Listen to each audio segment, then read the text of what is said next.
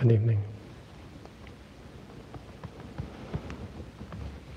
So the Dhamma for tonight is about perversion.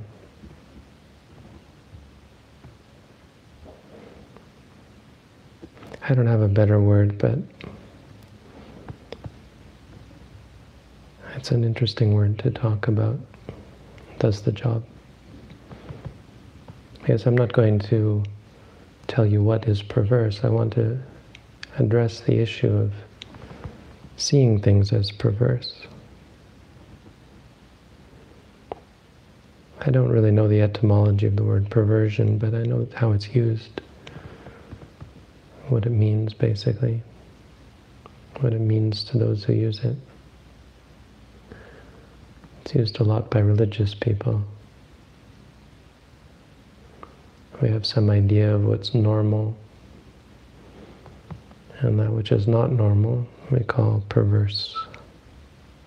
And of course it goes deeper than that. We have the idea of a divine order, a divine sort of normal.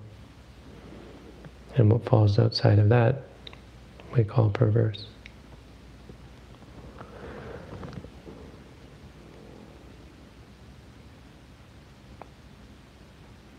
And that which we see as perverse is something one should feel guilty about, feel bad about, hate oneself, right? Loathe.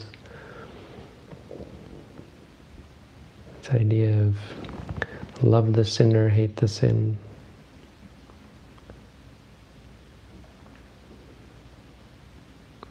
Sins are evil, perverse.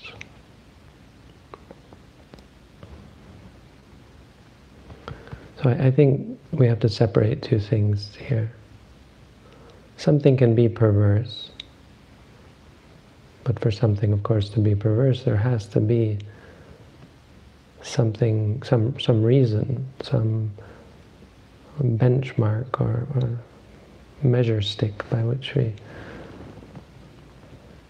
some normal. How could we say that something's normal?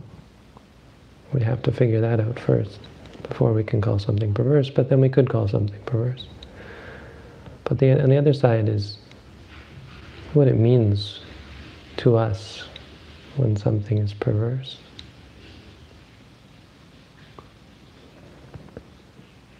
And so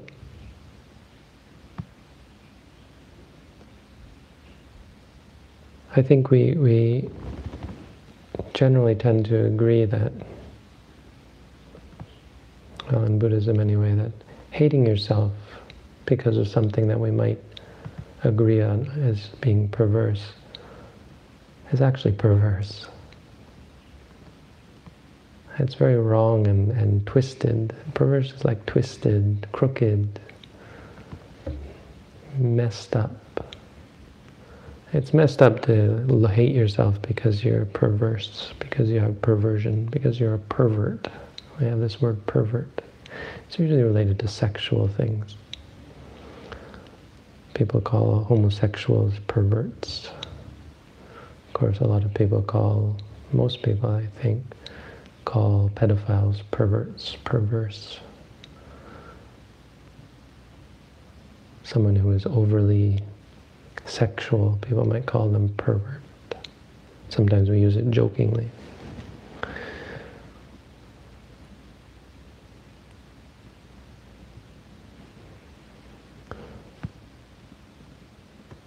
But we see that hating ourselves or hating other people who are, according to some measure or other, perverted is not useful. So what this means for meditators, as a meditator, is that anything you might conceive of, believe to be, or even come to see clearly as being perverse in some way, should not then become a source of self-hatred or loathing or guilt. You should recognize that it's just messed up. I think messed up in the colloquial usage is a little more palatable here. But we're talking about something that is messed up, something that is skewed, something that is not quite right.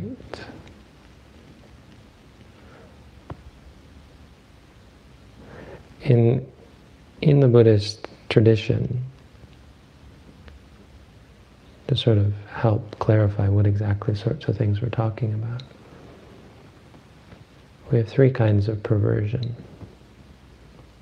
based on three kinds of mental activity. And so the word for perversion, or that I'm translating here as perversion, is vipallasa. Vi, of course, means outside, or kind of could be like twisted or skewed. Vipallasa means some mental activity that is skewed. Sanya vipallasa, perversion of perception. Citta vipallasa, perversion of thought. And Ditthi vipallasa, perversion of view. Perception, thought, and view, these are the three sorts of perversions. And what would it mean for a perception? What's the quality of a perverse thought? So we're not dealing with what God thinks is perverse, or even what the Buddha thinks is perverse, or what some divine order says is perverse. Now, perversion in Buddhism is something that is, you could say, internally inconsistent. It's perverse because it just doesn't make sense.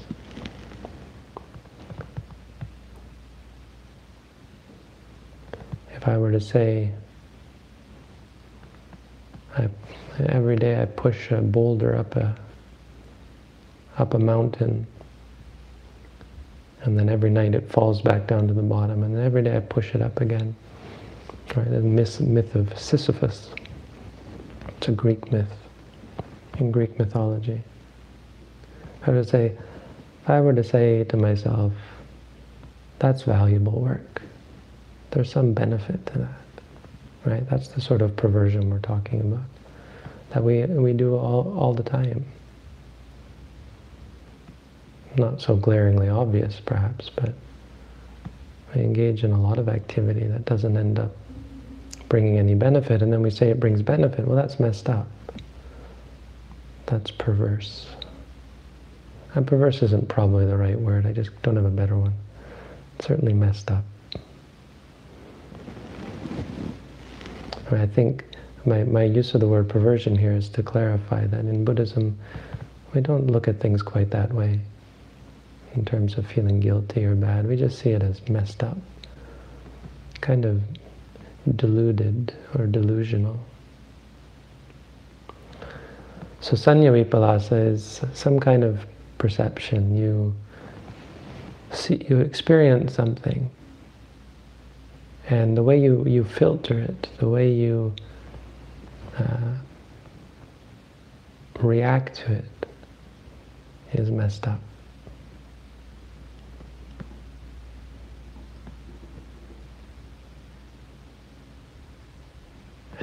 Citta vipallasa is you have some thoughts that arise about it, and those thoughts are messed up. And Ditthi vipallasa is you have a view about it, a belief about something, and that's messed up. Okay, so those are the categories. I haven't yet got into what sorts of things are perverse, and we have 4 of them. So now we start to see what sorts of things are perverse in Buddhism and how we relate to, how we look at perversion.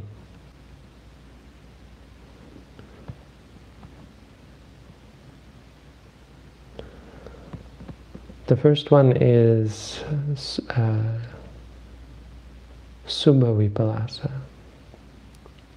perversion of beauty. The second one is Sukha Vipalasa, perversion of happiness. Third is Nitya Vipalasa, perversion of permanence. And the fourth is Atta Vipalasa, perversion of self.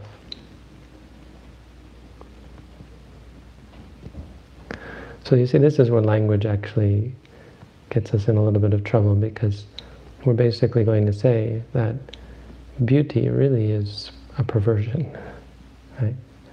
You're a pervert if you think something is beautiful. So that's not quite right. The word perversion probably doesn't apply, but using the word allows us to see how Buddhism looks at things a little differently. Finding something beautiful is mixed up. It's a misperception. When you see something, your perception that that's beautiful is arbitrary. And not only arbitrary, but problematic. It's a very difficult one. I think here's where we get in a little bit of trouble with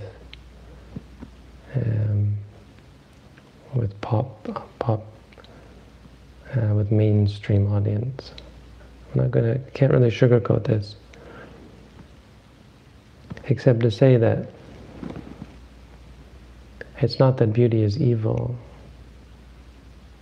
It's that reality is something deeper than beauty. We have a lot of trouble in the beginning with enjoying experiences and relishing, appreciating. Trouble in the sense that it's hard to let go of, and there's a very strong misconception that somehow there's some value to physical beauty. I think you could argue that there is mental beauty, but that's, of course, it's not exactly beautiful, but we could say, and we do say, that like wisdom is beautiful and mindfulness is beautiful, love is beautiful. But to say that a flower is beautiful is a misperception. It's an extrapolation. Why is a flower beautiful and a pile of dog feces is not beautiful? Why is the human body beautiful, but a pig body is not beautiful in the same way, right? Really, where it gets fairly perverse, and more intensely perverse, is when it comes to sexuality, of course. And it's perverse only in the Buddhist sense, not in a shameful, guilty sort of way. Why do we find the physical body attractive? Why do some of us find a certain physical body attractive, right? For the most part, male humans find female humans physically beautiful, attractive. For the most part, female humans find male humans physically attractive. Why?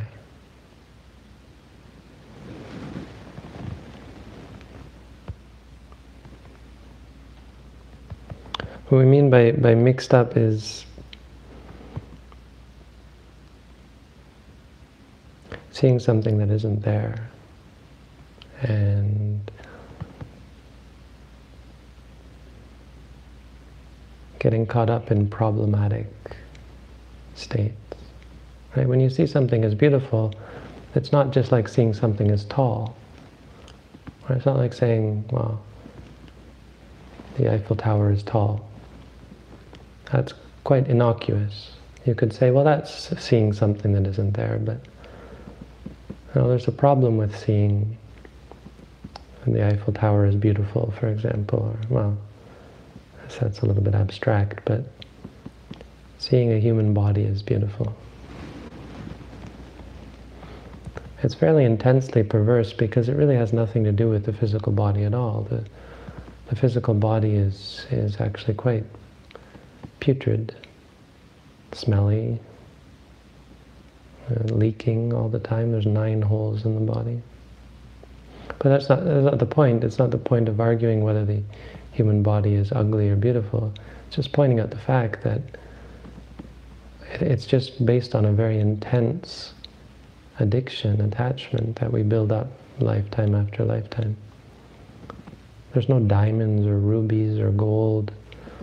There's nothing that even we normally otherwise think of as beautiful. There's nothing objectively beautiful about the human body, full of fat and pus and blood and so on.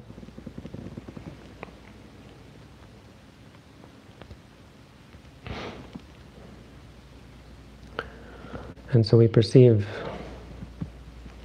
the human body as being beautiful. Take it as the best example, because it's very clear. Then we think of it. Many people hearing this are probably thinking to themselves, well, the human body is beautiful, and they'll have all these thoughts about it. So those thoughts arise. That's messed up. I say it's messed up. Of course, there's a disagreement. But then it becomes views. So you might say, well, yeah, that's your view and your belief. And you say, but I believe. And when you say, I believe, well, that's ditthi. I believe the human body is truly beautiful. I believe it was created in God's image. I believe it is divine. It is my temple. Many things people say about the body.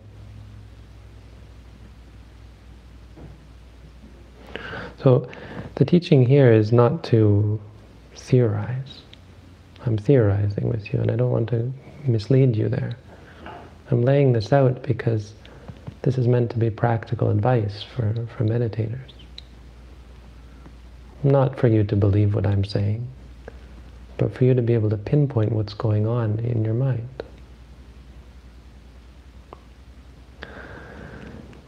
Subha Vipallasa, the first one, beauty. How do you see the way in which you misunderstand the body, the beauty? Mindfulness of the body. Right? We have these 4 satipatthana, the 4 foundations of mindfulness.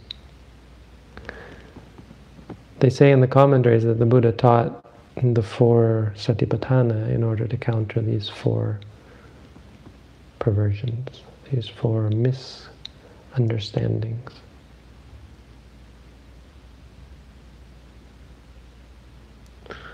So one of the things you're going to see, and one of the things that you should keep an eye out for, is how your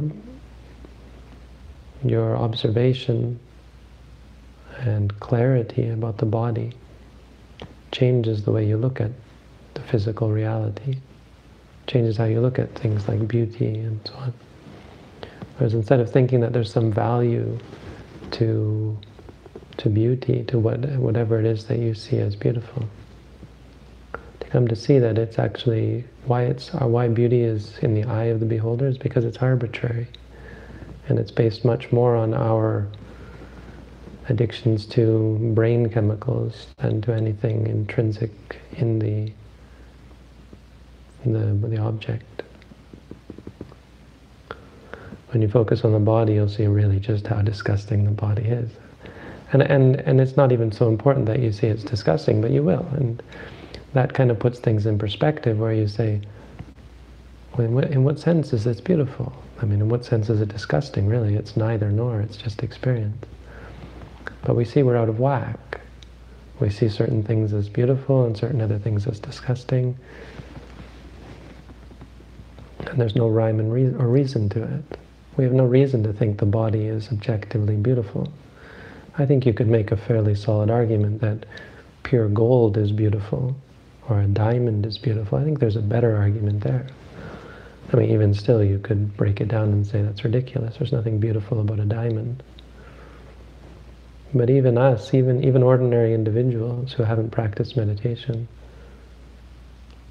are just messed up in thinking that the body is somehow beautiful, because at the same time we're fastidious about cleaning the body, erasing any trace of the nature of the body, which is smelly and ugly and sticky and gooey and sickly and aging. You know, how hard we work to get rid of wrinkles and stains on our teeth and so on. The oils in our hair, the flakes of skin on our body, how we rub and scrape, and all the beauty products we use to cover up the body. Well, when you're mindful, one of the things you'll see, well, it's a great relief, really. The relief of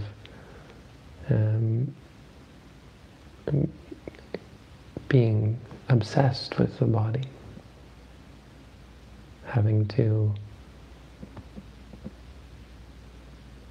work so hard to possess the beauty of, well, the beauty of a romantic partner, or even your own physical beauty when you look in the mirror, or a beautiful sights like flowers or pictures, or beautiful sounds even.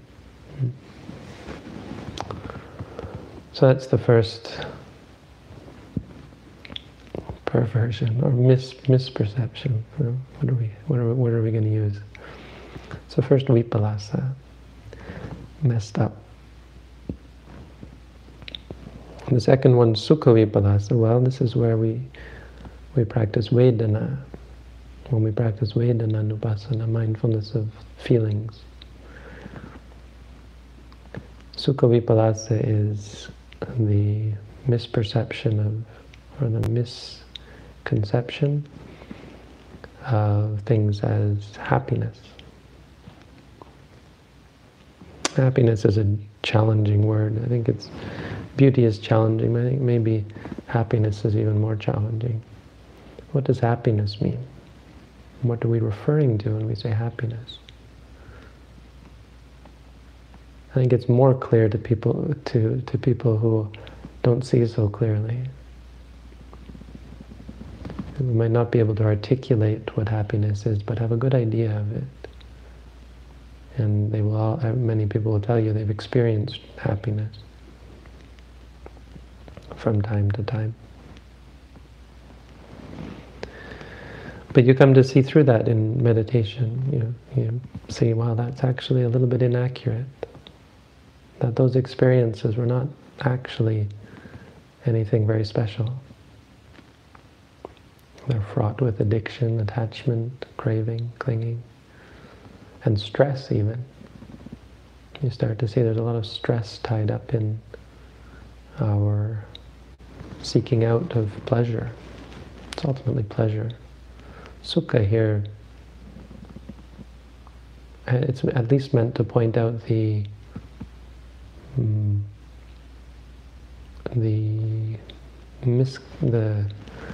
mistaking of pleasure for happiness.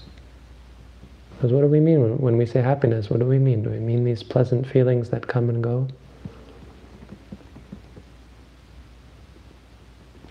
When you say to yourself, happy, happy, or calm, calm.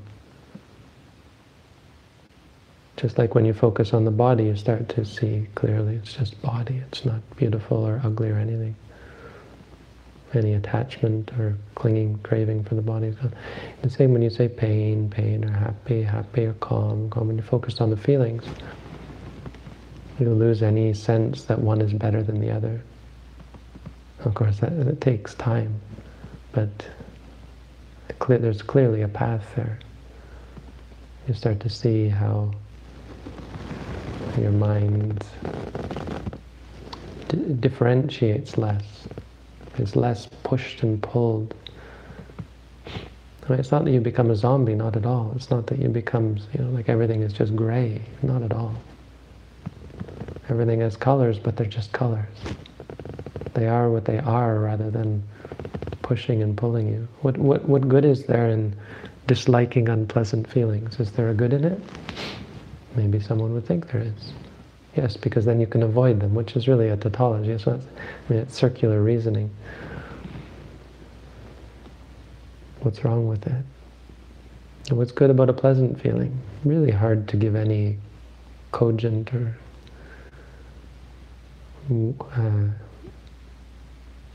logical answer to that. What benefit is there to pleasure?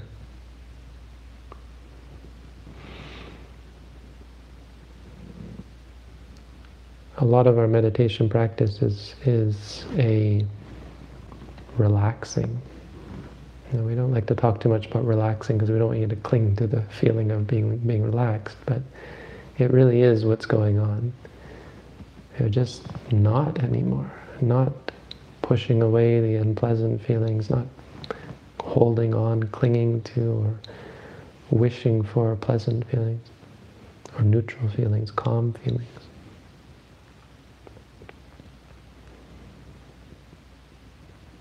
You just stop fussing. Why? Because you stop mistaking. You lose these misconceptions that somehow, oh, that pleasure is going, that's great, that's a great thing. There's something good there. And so you stop craving for it, clinging to it. You stop being disappointed and wishing for it when it's not there. There's less stress when it's not there or when you have to experience pain. You relax, you find what we might call true happiness and true peace. Again, they're just words, but you certainly feel more peaceful, more happy. Why? Because you've stopped misunderstanding. You've lost that perversion of perception. So when you perceive a feeling as pleasant, you say, I like this, I'm liking this feeling. And then when you think, I like that feeling. Pleasant feelings are happiness. And if you believe that true happiness is in pleasure, you see these are the three levels. So you start to lose that. Mindfulness of feeling helps with that. The third vipallasa is Nicca vipallasa. Permanence. Nicca means permanence.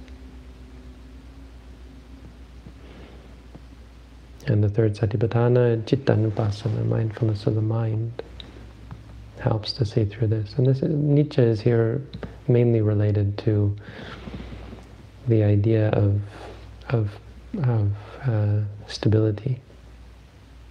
That not only the things around us are continuous, but that our own self is continuous.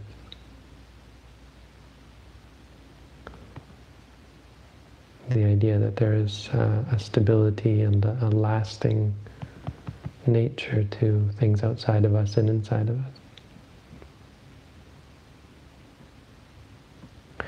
This is important because on a very deep level, it's a part of what causes us to cling to things. And you can't cling to something that arises and ceases, but it's much easier to cling to the conception of something like a possession, or a body, or the mind.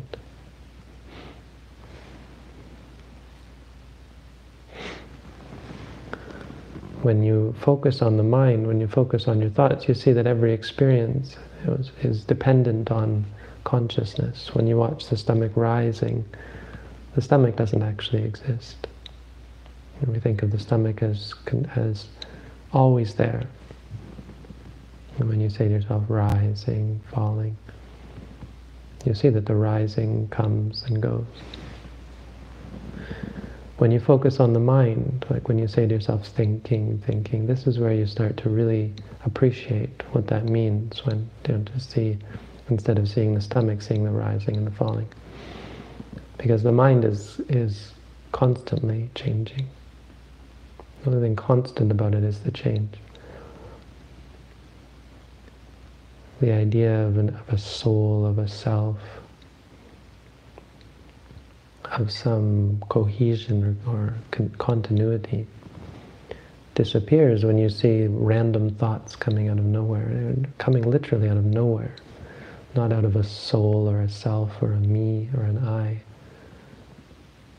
but random thoughts and conflicting thoughts and arbitrary thoughts.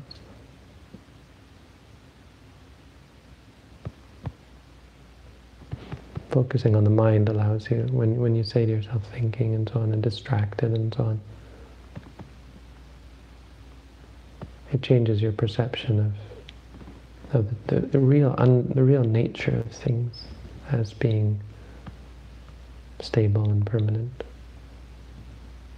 It also provides you with a new framework, a flexible, adaptable state of interaction that we're not really accustomed to. We would much rather sink in, sit down. This is where we get lazy. We want to just cling to something. If I just hold on to this long enough, maybe I'll be happy. Well, everything changes around you, and you just end up a stick in the mud. You get stuck. When you cultivate mindfulness, you become flexible. You keep up. You're able to keep up, to be in tune with the changes in life. They don't take you by surprise. Life changes, you're right there with it. You're familiar with change. You're not taken off guard by change. Because of how you see the mind. And this is why Cittanupassana is so caught up in this one. Because you start to see how reality is based on experience, it's based on the mind. The fourth vipallasa is atta vipallasa, perversion of self.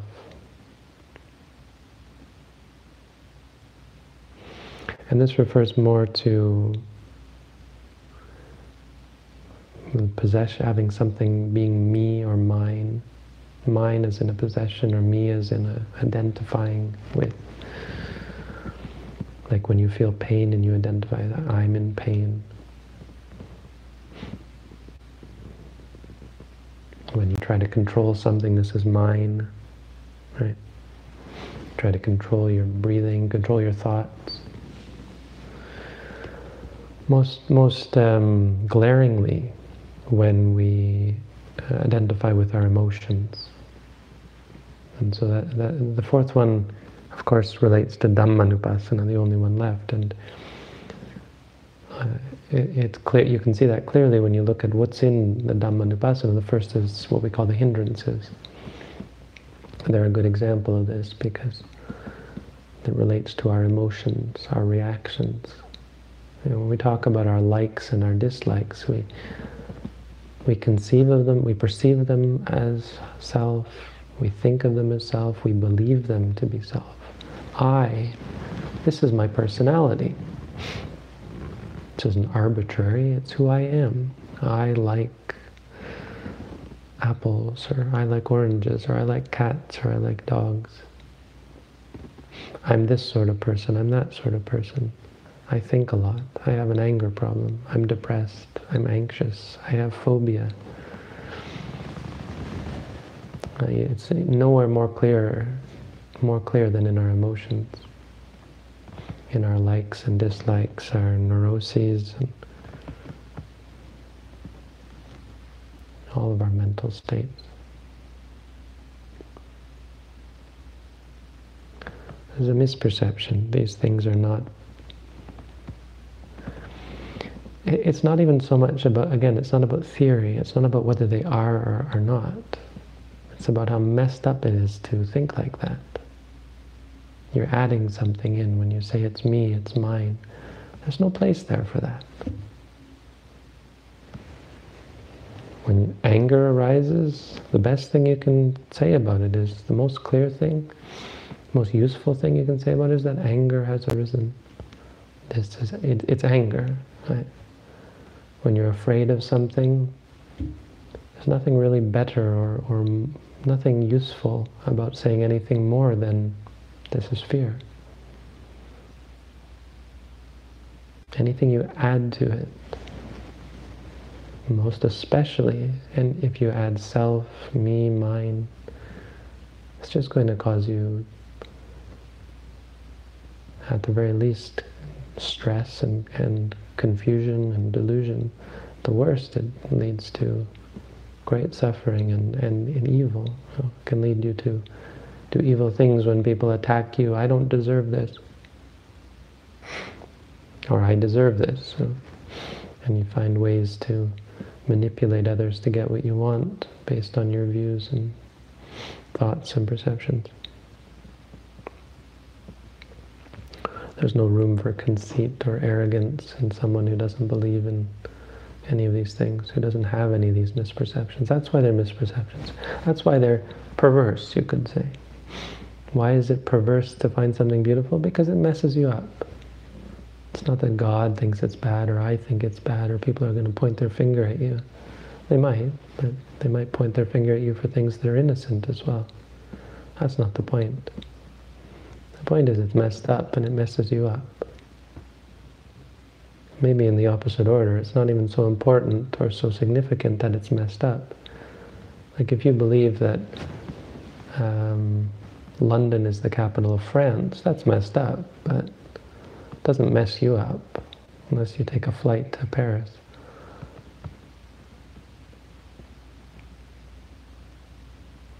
But what really messes you up, these are things that are perverse. It's perverse to believe in a self. It's perverse to even think and even conceive of something as me and mine. Why? It messes you up. Causes stress and suffering. And you don't have to believe that, of course. This isn't about believing me or having some other view. But this is the sort of thing that you'll see when you practice mindfulness. So this kind of teaching is really just to clarify and help make sense of what you're seeing. Even through the meditation you've already done, you should be able to appreciate some of this. I mean, it should be clear, I guess. So at least some of this I can see. It's about helping you to direct your mind, because you're going to see these things and it might lead to doubt. Well, is there something wrong with the meditation? Why am I suddenly no longer finding things beautiful? Or why am I suddenly no longer looking for happiness? Or why can I no longer find myself, right? Doubts that you have. Is there a self? Isn't there a self? It's going to start making you doubt these things. Well, not because the doubting is good, but because the things you were sure of are shaken. We were sure that the body was beautiful, or so, sure that there was a self, maybe. Well, you're going to uproot anyway, any kind of, because even people who don't have views of self still have thoughts of self, conceits, arrogance, attachment, this is me, this is mine, worries about their physical body and so on.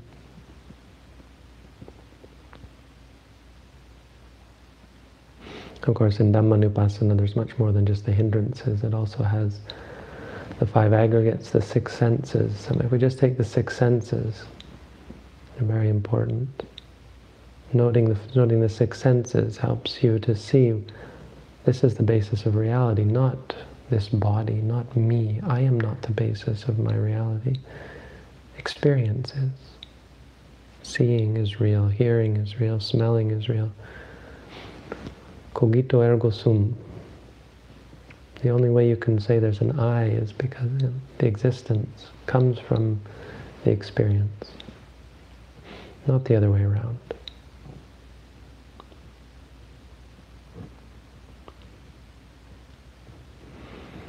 So some food for thought, a little bit of an outline.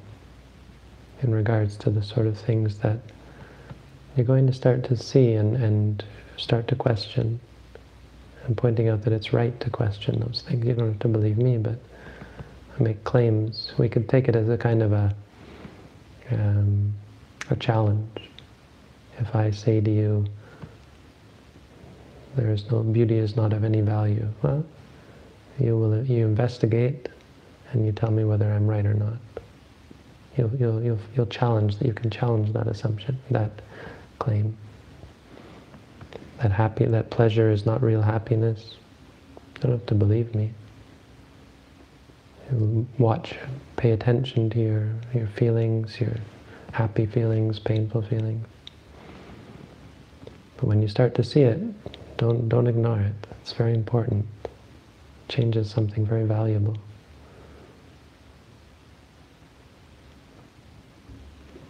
When you start to see how chaotic the mind is, you feel like you have nothing to hold on to. There's no bottom.